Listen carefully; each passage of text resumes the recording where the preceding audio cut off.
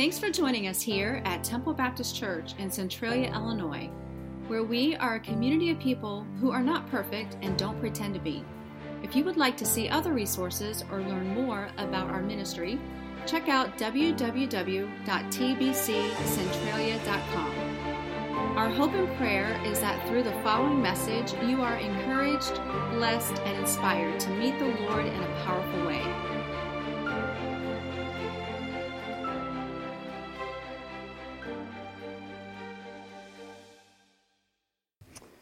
Amen. Thank you, Gary. And I hope and pray that today you all hear the Lord speak. You know, we are starting a new series this week. And so for the next 40 days, for the next 6 weeks, we as a church are committed to spending 40 days in the Word. And so when I say spending 40 days in the Word, what do I mean? Well, you see it right there. We want to learn to love the Word. We want to learn the Word.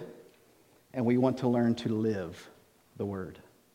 You know, as Christians, sometimes we find ourselves spending a lot of time in the Bible and yet not letting the Bible spend a lot of time in us.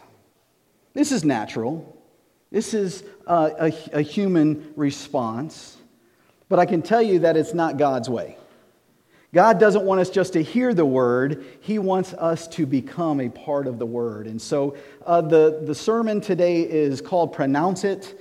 And what I will be doing is over the next 6 weeks, introducing to you 6 different ways that you can study God's Word. Now, a lot of times when you think about the Bible, you want to know, what is the purpose of God's? What is the purpose of 66 different books? What is the purpose of the fact that these 66 different books were written by 40 different authors? That these 40 different authors were on 3 different continents, they wrote it in 3 different languages, and they wrote it over a 1,500-year period of time. What's the purpose? Well, God's purpose for our life is much more than what many of us get exposed to, and that is to be informed by God's Word. You see, the purpose of the Bible is not to inform us, but it's to transform us. The reason why that we look at the Scripture is not that we learn about it, because here is the reality today in 2019. That too many Christians get over-informed on the Scripture, and yet they never let it transform them. They never let the Word of God change their life. They don't let the Word of God permeate through everything they are. So think about these words. Romans 12 tells us, it says, "Be not conformed to the world, but be ye transformed." How do we do this? By the renewing of our mind. And so instead of just hearing about the Word, being comfortable with being able to quote Bible verses, the goal of the next 6 weeks is for us to seek a point in our lives where we allow the Word of God to transform us. And if you look at the word transform, what that means is to be renewed completely from within. Well, if you want to be renewed completely from within by the Word of God, you've got to get the Word of God inside of you. So one of the first verses I want to introduce to you today is in 2 Timothy in chapter 3 and verses 16 and 17. And before I read that scripture to you, I want you to understand a couple of things about Scripture. All right, you will find that there are Bible verses that have what I call the 3 P's. All right, and the first P is this, that there's a principle in that verse or those verses.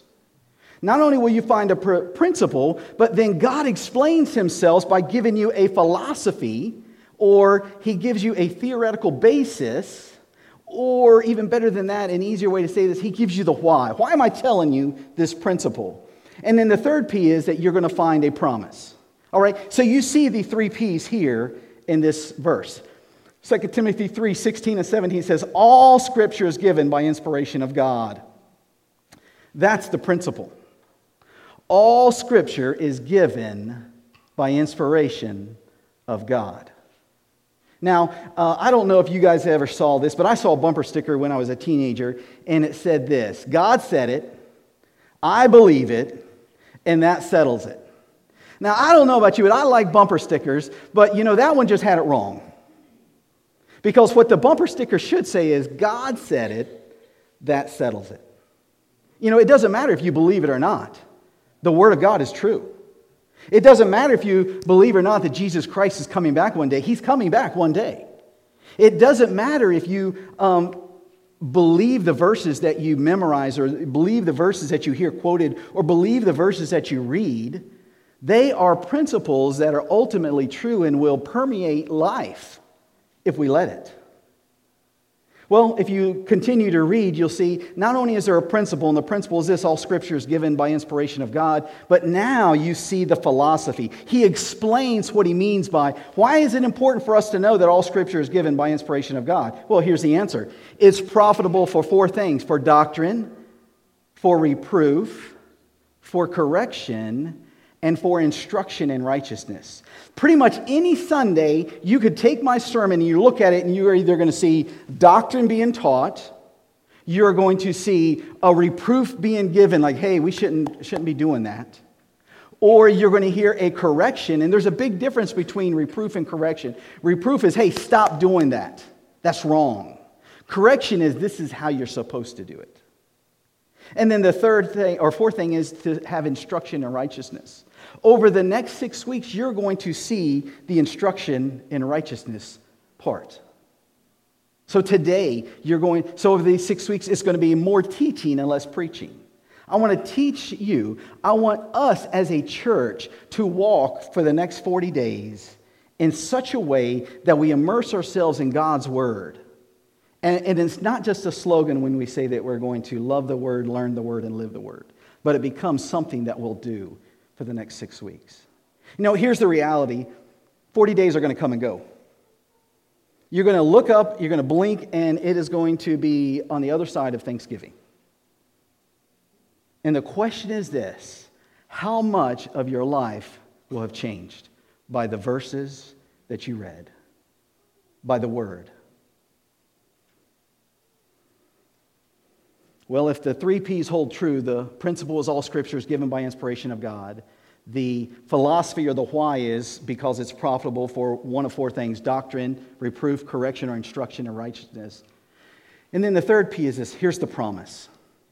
And that's so that the man of God may be equipped for every good work. Now, ladies, don't be discouraged. That doesn't just mean us. Guys, when the Scripture uses this is a generic term, and it applies to all of us. So that each of us as Christians that call ourselves Christ followers, we may be equipped for every good work. You know, and I just need to say this, that many times as Christians we mess up. And what happens is we take the why, we take the philosophy of what God is trying to teach us, and we make that the emphasis. But if I said that I see a principle here, and I said that I see a philosophy of why it's here, and I said that I see a promise, what do you think is the most important of those 3 things? The most important is the promise. All of the other thing is inform us.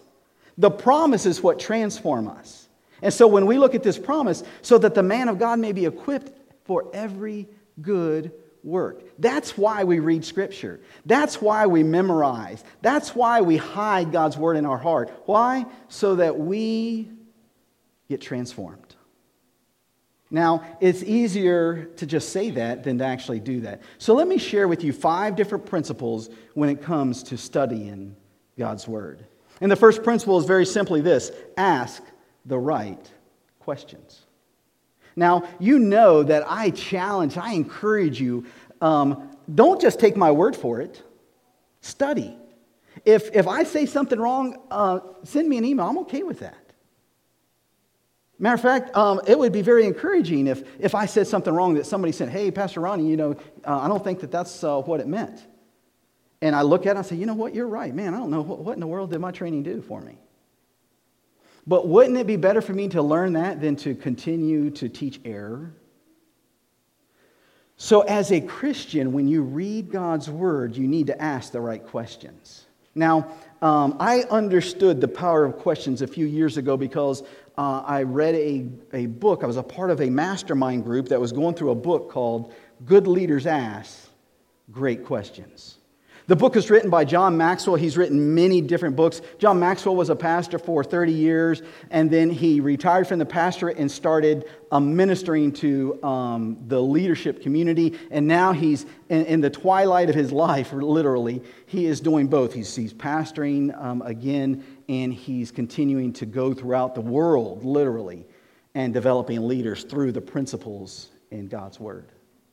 Well, as I was going through this mastermind process, which was about 6 weeks long, and I learned the concept that great leaders or good leaders ask great questions, I found myself, the military had sent me down to Florida, and when I went to book a hotel room, the place that I was staying at had the last word in its name was resort. All right, and it was on Okaloosa Island. I mean, come on, if you got to travel for the military, it's not a bad thing if they put you up in a resort and it's on an island. All right, and so we drove there into Destin, Florida, and as I pulled up and I got out of the truck and Carrie was inside there, and so I walked in to check into the resort. And as I checked in, the person that was at the desk asked me, he says, I need to ask you a question. I said, what's that? He goes, would you like a kitchen or would you like a view? Now, I knew what this young man was asking me. All right? Did I want a kitchen inside or did I want a room that opened up to the beach? What do you think I said? That's right. I had my wife sitting in the truck. She had no clue about this conversation going on. And all I'm thinking is, you know what? I'm going to be the hero when I open up the door and open up the blinds to the window, and there is the beach. I mean, I can still hear the waves.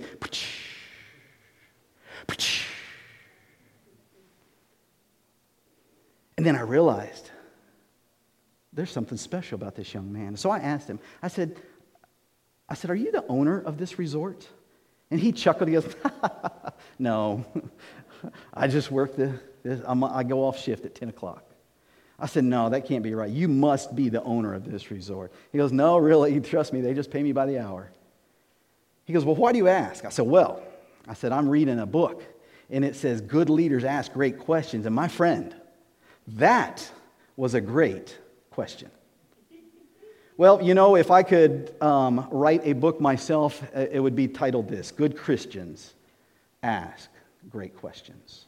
It's not enough for us just to open up this word and to read it, but I believe that we need to devour it. We need to get exposed to this in such a way. And really, you have to ask questions about God's Word.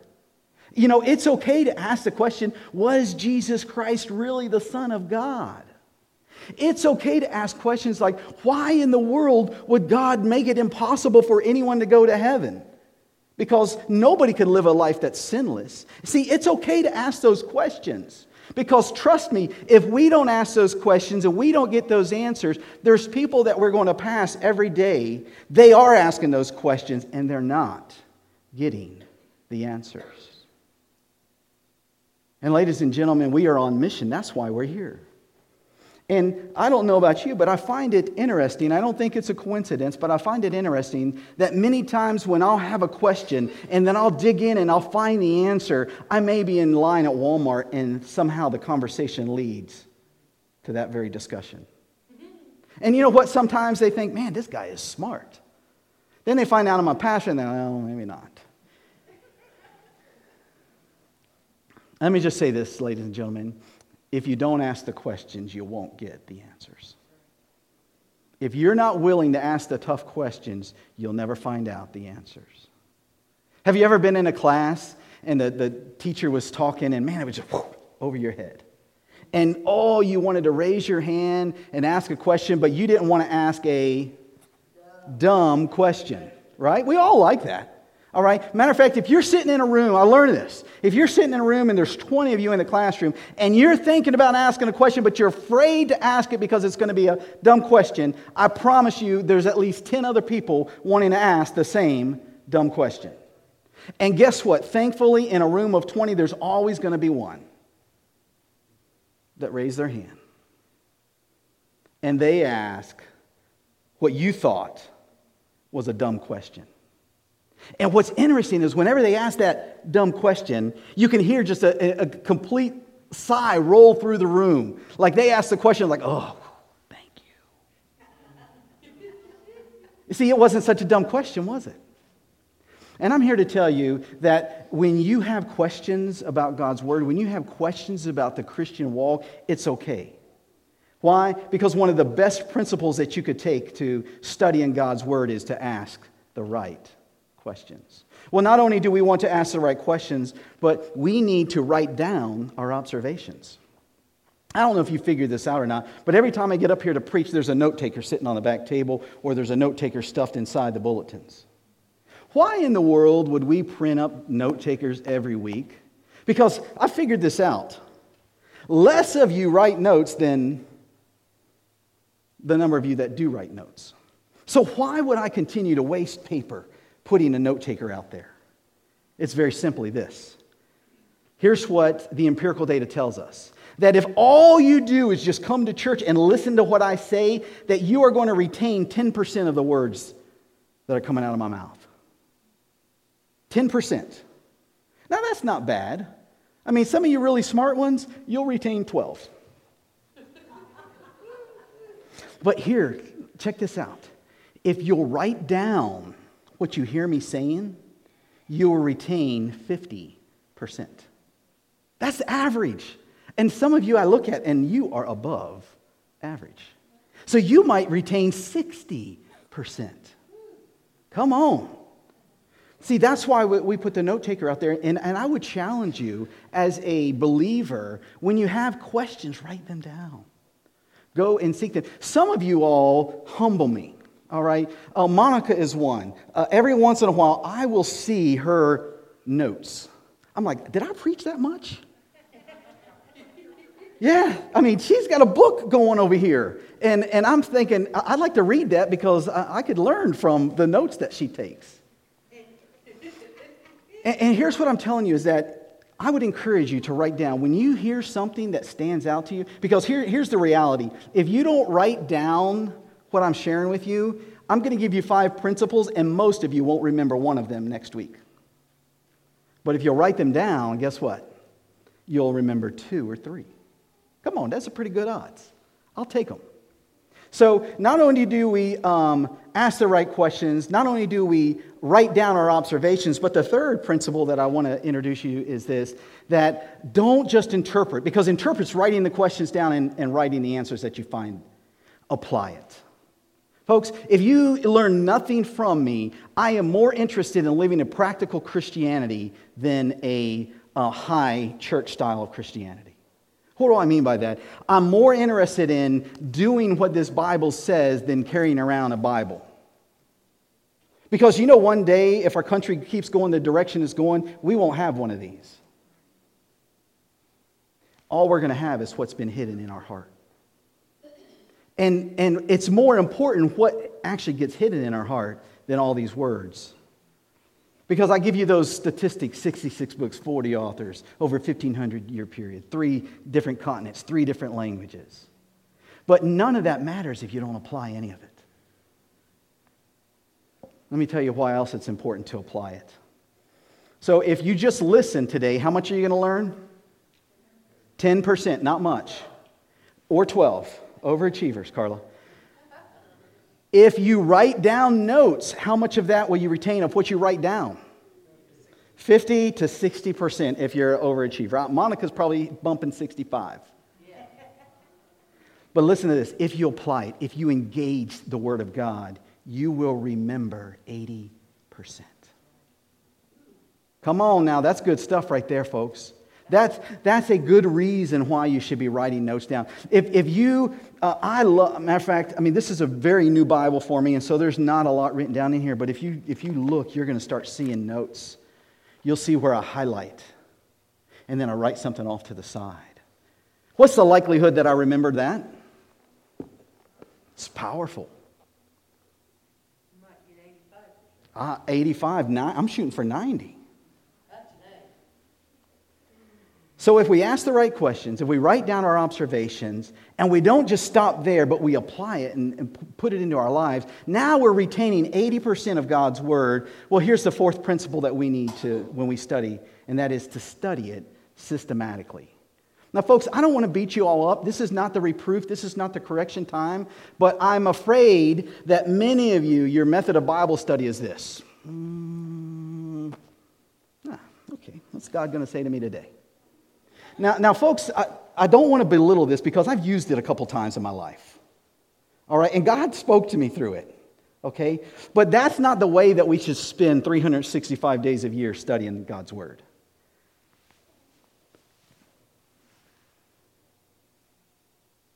What we should do is to study it systematically. What does that mean? That just means to have a process in which you study God's Word. A pastor friend of mine, he calls it the dip and skip method. And that's literally where, it's Monday, okay, I'm going to study John 21:1. All right, Tuesday, I'm looking at, Proverbs 13. On Wednesday, I'm going to John chapter 1. On Thursday, I'm in the index. See, that's what the dip and skip method does to us. Here's one of the things I learned. If you are looking for a systematic way to study God's Word, I did this all through my teenage years, and I would challenge you to do something like this, and that is to read one proverb a day. Does anyone know how many proverbs there are in the book of Proverbs? There's 31. Now, I know not every month has 31 days, but there's no months that have more than 31 days. So if all you did was, so what's today, the 13th? You read Proverbs 13. Guess what you're going to read tomorrow? 14. Proverbs 14. Tuesday, it's not a secret. Proverbs 15. All right? And so I watched as a teenager, 16 years old, 17 years old, 18 years old, many times that on the 13th, God had a verse in Proverbs 13 for me. Well, I wasn't satisfied with just studying that way, systematically that way. Another way that I learned to study was to read 5 Psalms a day. How many Psalms are there in God's Word? 150. So if you divide that by 30, guess that's 5. So if you read a Psalm a day, you're going to run out on the 30th, take the 31st off, it's okay. And what you would find out is that you would read the book of Psalms every month. You would be reading the book of Proverbs every month. And you would have to spend less than 3 minutes a day to accomplish that. Until you get to Psalm 119. Psalm 119, it's about 16 minutes to read that from start to finish. But that is the longest chapter in the Bible, 176 verses. So ask the right questions, write down your observations, and don't just interpret it. You need to apply it. And then we study it systematically. And finally, here's what I'd share with you is this, is to read it again and again and again. Read it again and again and again. Everyone say that with me. Read it again and again and again. D.L. Moody was teaching a group of young pastors, and one of the boys was going to a church, and the pastor was preaching on John 3:16, and he preached it every week. And there's 6 months in the year, and every week he preached John 3:16. And so this young Bible student, raised his hand, and he said, Professor Moody, my pastor's doing this. When do you think he should stop preaching on John 3:16? And D.L. Moody says, well, when you start doing what it says, maybe he can move on. Maybe the same thing's true for us. That's why we read it again and again and again. Because sometimes we don't get it the first time. I mean, I'm a slow learner. I'll admit it. My wife will vouch for it. My kids will hallelujah over it. My older sister will absolutely go bonkers to tell you I'm a slow learner. I'm a little slow on the uptake. I don't always pick up what Jesus is putting down in His Word. Matter of fact, I don't know, have you guys ever read a verse, and you've read this for the last 10 years, but all of a sudden it like there's a light bulb coming out of it. And it's like, Ronnie, dummy, this is for you today. And I'm like, I've read that 100 times and I never got that, but today I did. See, that's why we read it again and again and again. How would you read God? I mean, this is long. Matter of fact, I think I saw on Facebook that Josh and Brittany are about to finish reading God's Word through one full time this year. All right, now, can you read God's Word, the 66 books, through every day? If you got a job, no. All right? But you know what you could do? You could read a book every day. If a book's too much for you, find a small book. Like Philemon. That's a good one. Colossians. There's another one. But if you can't read a book, find a chapter. Go to 1 Corinthians 13, the love chapter, and read that every... You struggle with how to love people? Read 1 Corinthians 13 every day for 30 days in a row. Maybe you can't read a book. Maybe you can't read a chapter. Maybe you can read a verse. If you look up the hashtag Every Day in May, you're undoubtedly going to find for the last 2 years, I have posted a different scripture every day in May, challenging people to read a book, a chapter, or a verse. Why? Because this is a principle that works.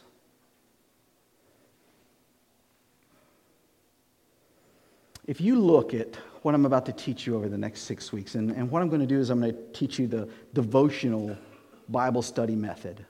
You can summarize it in one word, and that's this, the word meditate. Now, it's 2019, and it's funny how that a lot of our spiritual words get hijacked.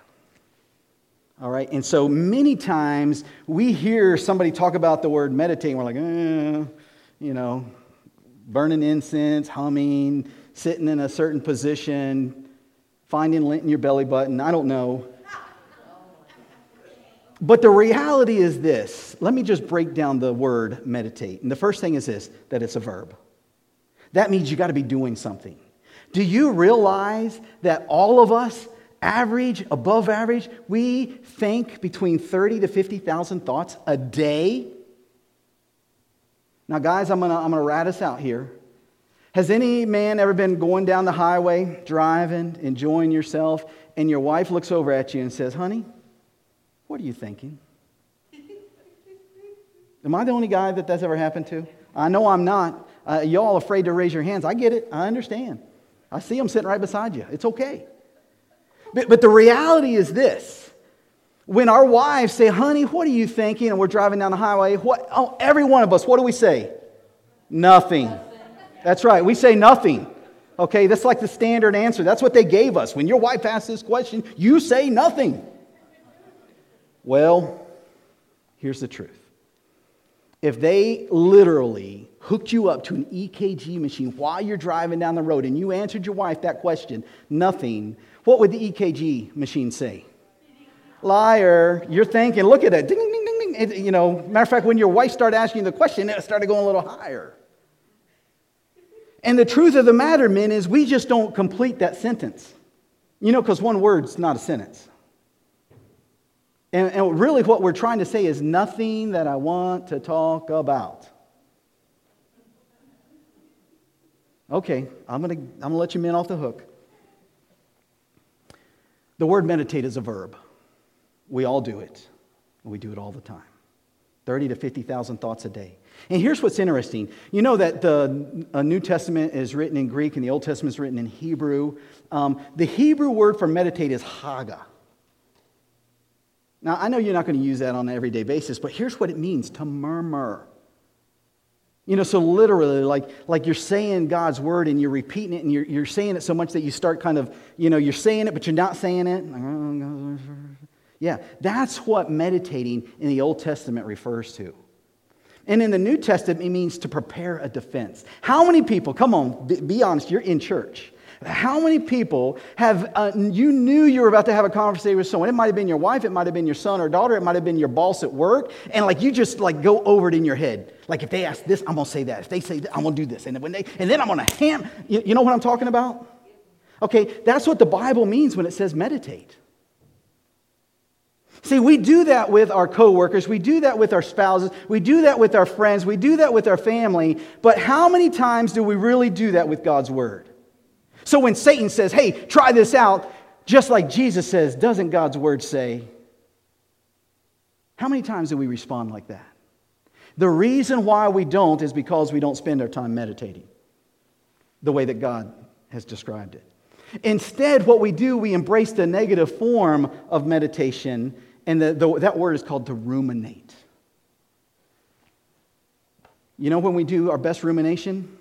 Is when we lay our head down at night. We close our eyes, and then all of a sudden the thoughts start coming. And you may have been that person that you only thought 15,000 thoughts that morning, that afternoon, that evening. But when you laid your head down, you're going to go from 15,000 to 50,000 before midnight. But see, you don't stop at midnight. You'll do it until 1 o'clock in the morning, 2 o'clock in the morning, 3 o'clock in the morning, 4 o'clock in the morning. And what's funny is, when you went to bed, you were tired. But when you start meditating on the negative, when you start ruminating, you're no longer tired. Matter of fact, you can't even get to sleep. Well, God's Word tells us about this. Turn in your Bibles to Joshua 1:8, or look up on the screen, you'll see it. Joshua 1:8 says this. But remember I told you that there's 3 P's? Do you all recall what the P number 1 was? There's a principle. P number 2 is there's a philosophy. And P number 3 is what? There's a promise. Thank you. All right, so let me show you those 3 P's here. It says, do not let this book of the law depart from your mouth. Here comes P number 1. P number 1 is a principle. Meditate on it day and night. That's the principle. Meditate on it day and night. Here's P number 2. Here's why you should meditate on God's Word day and night. So that you may be careful to do everything written in it. All right, so there's the why. Here's the promise. So if you will meditate on it day and night, so that you may be careful to do everything that's written in it, here's the promise. Then you will be prosperous and successful. How many people would like to be prosperous and successful? How many people would like to be more prosperous and more successful than you are right now? Joshua 1:8 gives you the secret. Meditate on God's Word. But here's the problem. We think that if we read a Bible verse once or twice a day, that's good enough. That's not what Joshua meant in Joshua 1:8. That's not what the Holy Spirit meant when He gave those words to him. That's not what God meant when He sealed this in the canon of Scripture. What He means is to formulate that defense with the principles that is laid out here, not only in Joshua, but throughout the entire Old and New Testament. Psalm 119, verse 97 says it this way. Oh, how I love your law. I meditate on it all day long. How many people can really say that we meditate on God's Word all day long? It's a hard one. So here is my commitment to myself and to God, and that is every day for the next 40 days, I'm going to meditate on Psalm 119. You know, if you open up the book of Psalms and you go to Psalm 119, you'll see that it's divided into 8 verses, every 8 verses. So it starts off Aleph, Beth, Gimel. These are the Hebrew alphabet. And so it does that 22 times, ends up with 176 different verses. And what's interesting is that you will see all throughout this that there are many times where he talks about meditating. And not only does he talk about meditating, but he talks about meditating on it day and night, all day long. Here's what I love about Psalm 119, and here's why I picked Psalm 119, and that's this, that God's Word is mentioned in every verse. I'll just read the first 8 for you. It says, blessed are those whose way is blameless, who walk in the law of the Lord. There's God's Word mentioned. If you mark up your Bible, I challenge you, go through Psalm 119 and highlight every place or underline where it shows you God's Word. In verse 2, blessed are those who keep His testimonies. There it is, testimonies. Who seek Him with their whole heart. Verse 3, who also do no wrong but walk in His ways. Verse 4, you commanded your precepts to be kept diligently. Oh, that my ways may be steadfast in keeping your statutes. Then I shall not be put to shame, having my eyes fixed on all your commandments. Verse 7, I will praise you with an upright heart when I learn your righteous rules. Verse 8, I will keep your statutes. See, I don't know how you're going to systematically study God's Word, but for the next 40 days, this is what I'm going to do. I know that it takes, I did it last night. It takes 16 and a half minutes to read through Psalm 119. But here's what I love. Today it's 2019 and technology is my friend. So I can open up my smartphone, which I left down there on the seat, and I can open it up to the Audible, and I've purchased a reading of the Bible. And so I've got it bookmarked, and then I just hit play, and it reads Psalm 119 to me. Not only that, but I opened up a Word document. I copy and pasted in all 176 words, and then I've got white space like a mile long on either side that I'll be writing the notes for the next 40 days, capturing what the Lord is saying to me through Psalm 119. You know, wouldn't it be interesting how you slept better if you read 176 verses every night before you went to bed, and every one of those verses mentioned God's Word? No pressure.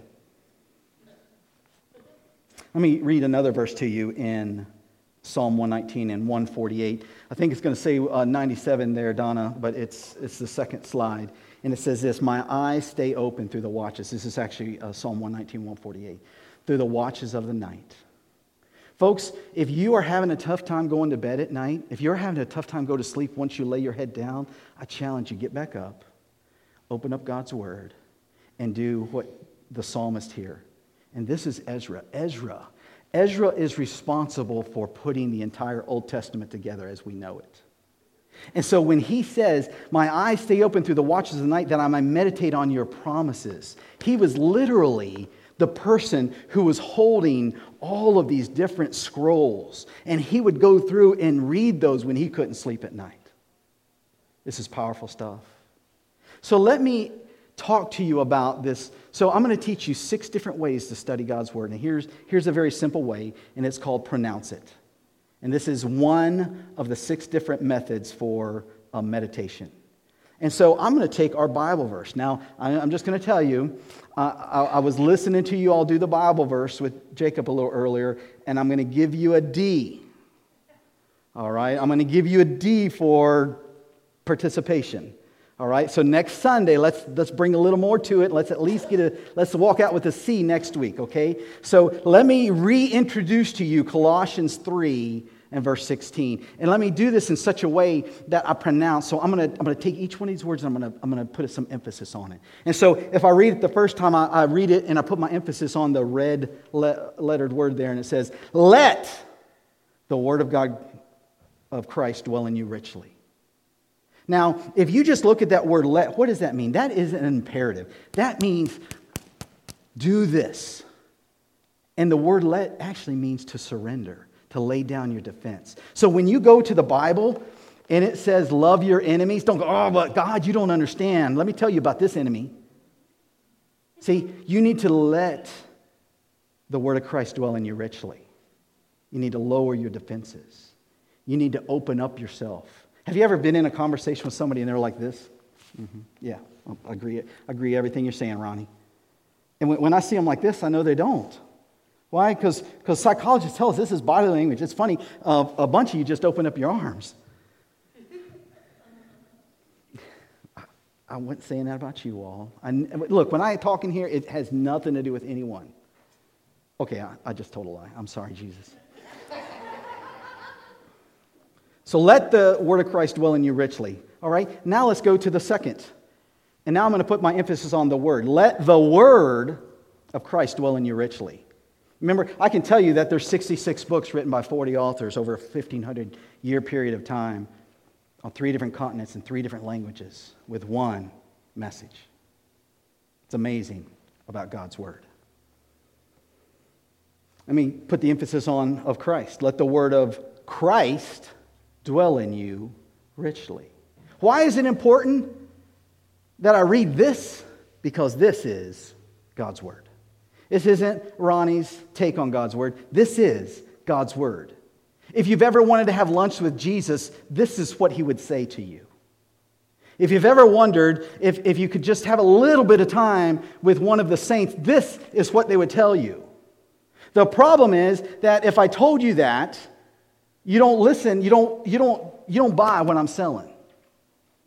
A wise friend told me once, we used to talk about, like, ooh, if I could have lunch with somebody, here are the questions I would ask.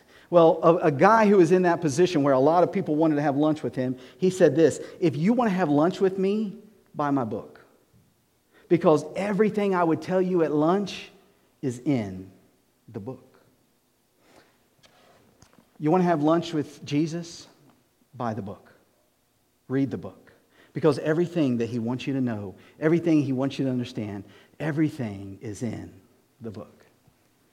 Well, let's go on and put some emphasis on the next word. It says, let the word of Christ dwell in you richly.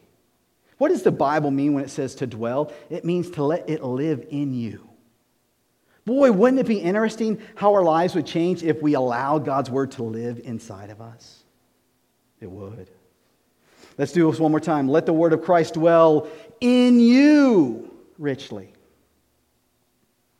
The problem is that most of us, we can read this Bible and I can apply it to you and you and you and you and you and you and especially you. She didn't see that. But the reality is that the word of Christ is meant to dwell. It was written for me. When I read God's word, it's meant for me. When you read God's word, guess who it's meant for? Me. It's meant for you. That's right. See, if you would read God's word looking for the stuff that you look for to read to somebody else, boy, you'd walk away a different person.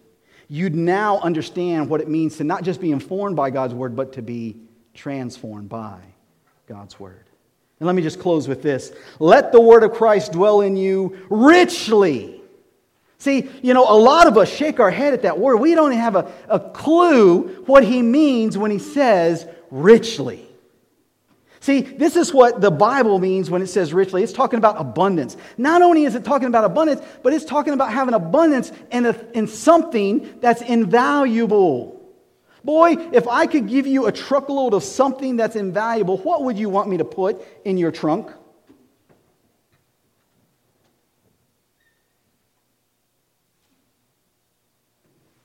Would it be gold bars, real ones? Would it be $100 bills? See, because that's what we think of in our today's economy. But just think about that. If we chose gold, man, just put gold bars in the back of my truck, I'd be a happy man. I might not be able to drive it, but I'll be a happy man. Here's what God says, that I take those same gold bars, and that's what I line the streets with. Why? Because I got so many of them. And if I run out, I just make more. I just speak it into existence. Let me ask you a question. If you had to take an inventory about how much does the Word of God dwell in you, what would your answer be? And the reality is this. You don't have to raise your hand. You don't have to look down at the pew. The reality is this, folks, that most of us fall far short of letting God's Word dwell in us richly. That's the reality.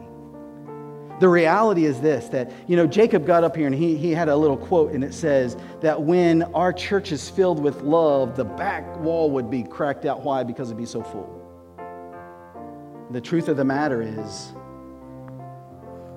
that when God's word doesn't permeate us and it doesn't affect us so that we start having an effect on other people, people don't want what we got. Even though we know that what we have is eternal life, even though we know that what we have is going to result in us going and spending an eternity with Christ, with God,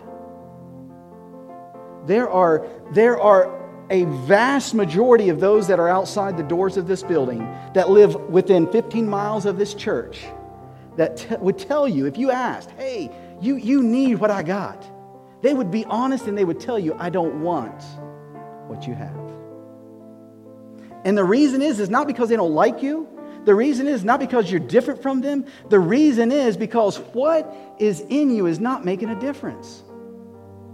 Church, this is what we need to think about and focus on. I preached a message, and it wasn't mine. It was J.D. Greer's. He released this to our convention. He wrote a book on this, and he said, the gospel above all. Church, until we find that ability to put the gospel above all, we're going to keep missing the mark. See, when we put the gospel above our politics, when we put the gospel above our preferences, when we put the gospel above what we want, because at the end of the day, that's all that matters. I had the privilege to lead 2 boys to Jesus just less than an hour ago.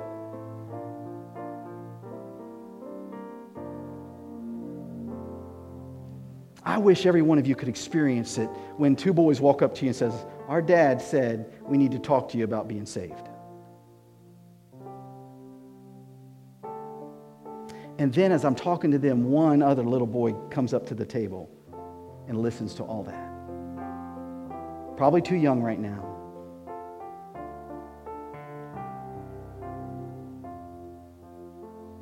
Church, God's word is not enough if we just let it inform us. It's not enough if all we do is just read and write it down. We got to apply it. And when we apply it, it transforms our lives. If we would stand and just close your eyes and listen to what I'm saying, but more importantly, start speaking to God. As you take an inventory of what has happened and how you are spending time in God's Word, as I prepared for this message, I was convicted that I wasn't spending enough time in God's Word. I wasn't letting it dwell in me richly. By that definition I just shared with you, I missed it. And I'm a pastor. So as you take an inventory, do you find that the only time that you look or think about God's Word is here at church? That is a good thing, but that's not enough. Have you made time where systematically you are studying God's Word? That's a good thing, but we need more. And so I'm just going to lead us in prayer, and then after I'm done praying, Gary, if you'll sing the song about Thy Word, I ask you all to go to our Heavenly Father. If you're able to, I would come up here and I would pray and take that burden to the Lord. If you're not, sit down right where you're at and let God hear the cry of your heart. Can you say, like the psalmist, that you want to meditate, you want to think, you want to murmur, you want to repeat it over and over again all day long, day and night, throughout the night watches? If not, do you want to be like that? If so, tell your Heavenly Father. Pray with me. Dear Heavenly Father, Lord, I just ask that you would allow the next 6 weeks, God, for our church to be transformed by your word. That, Lord, we would take in, we wouldn't just read it, Lord, but we would apply it to our lives. God, I ask that you would speak to me personally as I read through Psalm 119 every day. God, I ask that you would just allow your word to permeate my life. In Jesus' name. As a church, it's our honor to play a small part in all that God is doing in and through your life, and we would love to continue with you on that journey. To find out what your next steps could be in your relationship with Christ, simply go to www.tbccentralia.com/next. You see, here at TBCC, it's our mission to lead people to become fully devoted followers of Christ who walk by faith and not by sight.